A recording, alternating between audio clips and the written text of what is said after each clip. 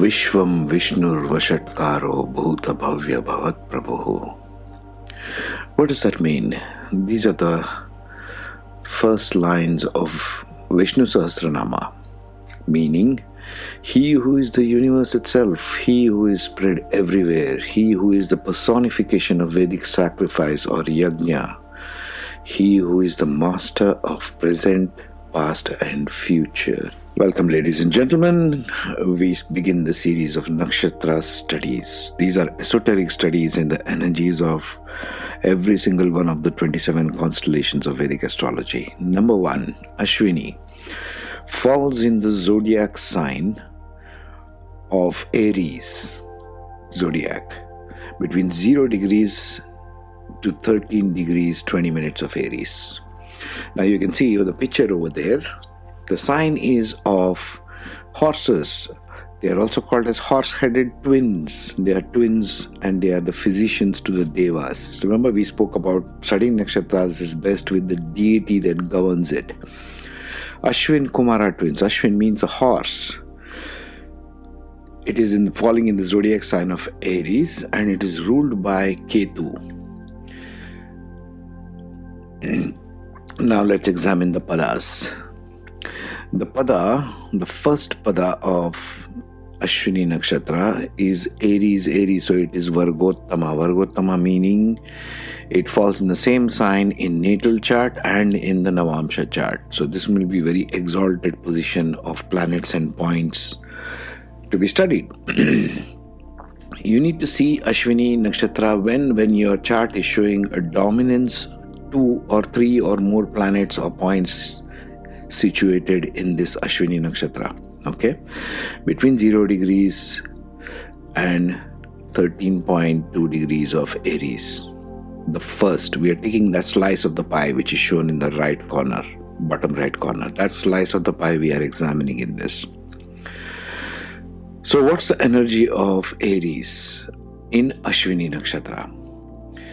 Energy of Aries in Ashwini Nakshatra is of an initiator. They are the risk takers. They need admiration. They could become good healers because Ashwin Kumar twins were the physicians to the gods. So there's a hint there. Everything is a hint. Okay. They can become healers, doctors, even surgeons, even athletes. They are adaptable. They are very commanding. They are friendly. They could be controlling, for example, in first pada, because Aries is very strong, so there's a tremendous amount of Mars energy there. They are intelligent people. It provides continuous learning. They could be very sexual in pada 2, because the pada 2 transcends from Aries in the Navamsha into Taurus. Taurus is very early. So Aries plus Taurus, the Mars plus Venus, because Venus rules Taurus, gives them a very sexual nature. They can be helpful, they can be quick, they can be restless, like the moon, if moon is there. Difficult to maintain relationships because they are impulsive, they are beginners of things. They do not like particularly to finish things, but they are very good beginners. These are the initiators, right? They can be impulsive like Venus. Again, it could be in the second pada, the Artha pada, between 3 degrees 20 minutes to 6 degrees 40 minutes in Aries, which in the natal chart, if it's Aries, in your Navamsha, it will go to Taurus, like you can see in the table there. I made the series ready to use, folks. You can plot your own chart using plenty of websites out there which give you Vedic astrology charts, and you can use this as a guidepost. There are plenty of good websites for learning Vedic astrology, plenty of good YouTube channels. I'm just giving you my study notes here. So they can be well groomed, they can have good health, lot of fire energy. Why? Because Mars is there. They have lack of stability and consistency because there's too much of Aries energy. Aries energy is also ruled by Mars. So Mars is like a soldier. It's like just wants to go out and do stuff. They're action-oriented people. That's why they lack stability and consistency. They could be seeking power, especially if planets and points are in the first pada between 0 degrees and 3 degrees 20 minutes, which is Aries Vargottama. So they will be very power hungry. They could be materialistic and grounded in the second pada because Taurus is ruled by Venus and it's an earth sign. They could have a lot of sexual vigor, passions, and they could be youthful in pada 3 because it's of Kama, 6 degrees 40 minutes to 10 degrees of Aries. They could be healers, doctors, surgeons, empathic, especially in pada 4, the Moksha pada. The Moksha pada is always a water sign going into Navamsha. So, the natal, if it's your Aries between 10 degrees and 13 degrees, it goes into the Navamsha of Cancer. Cancer is very emotional. It's the 4th house.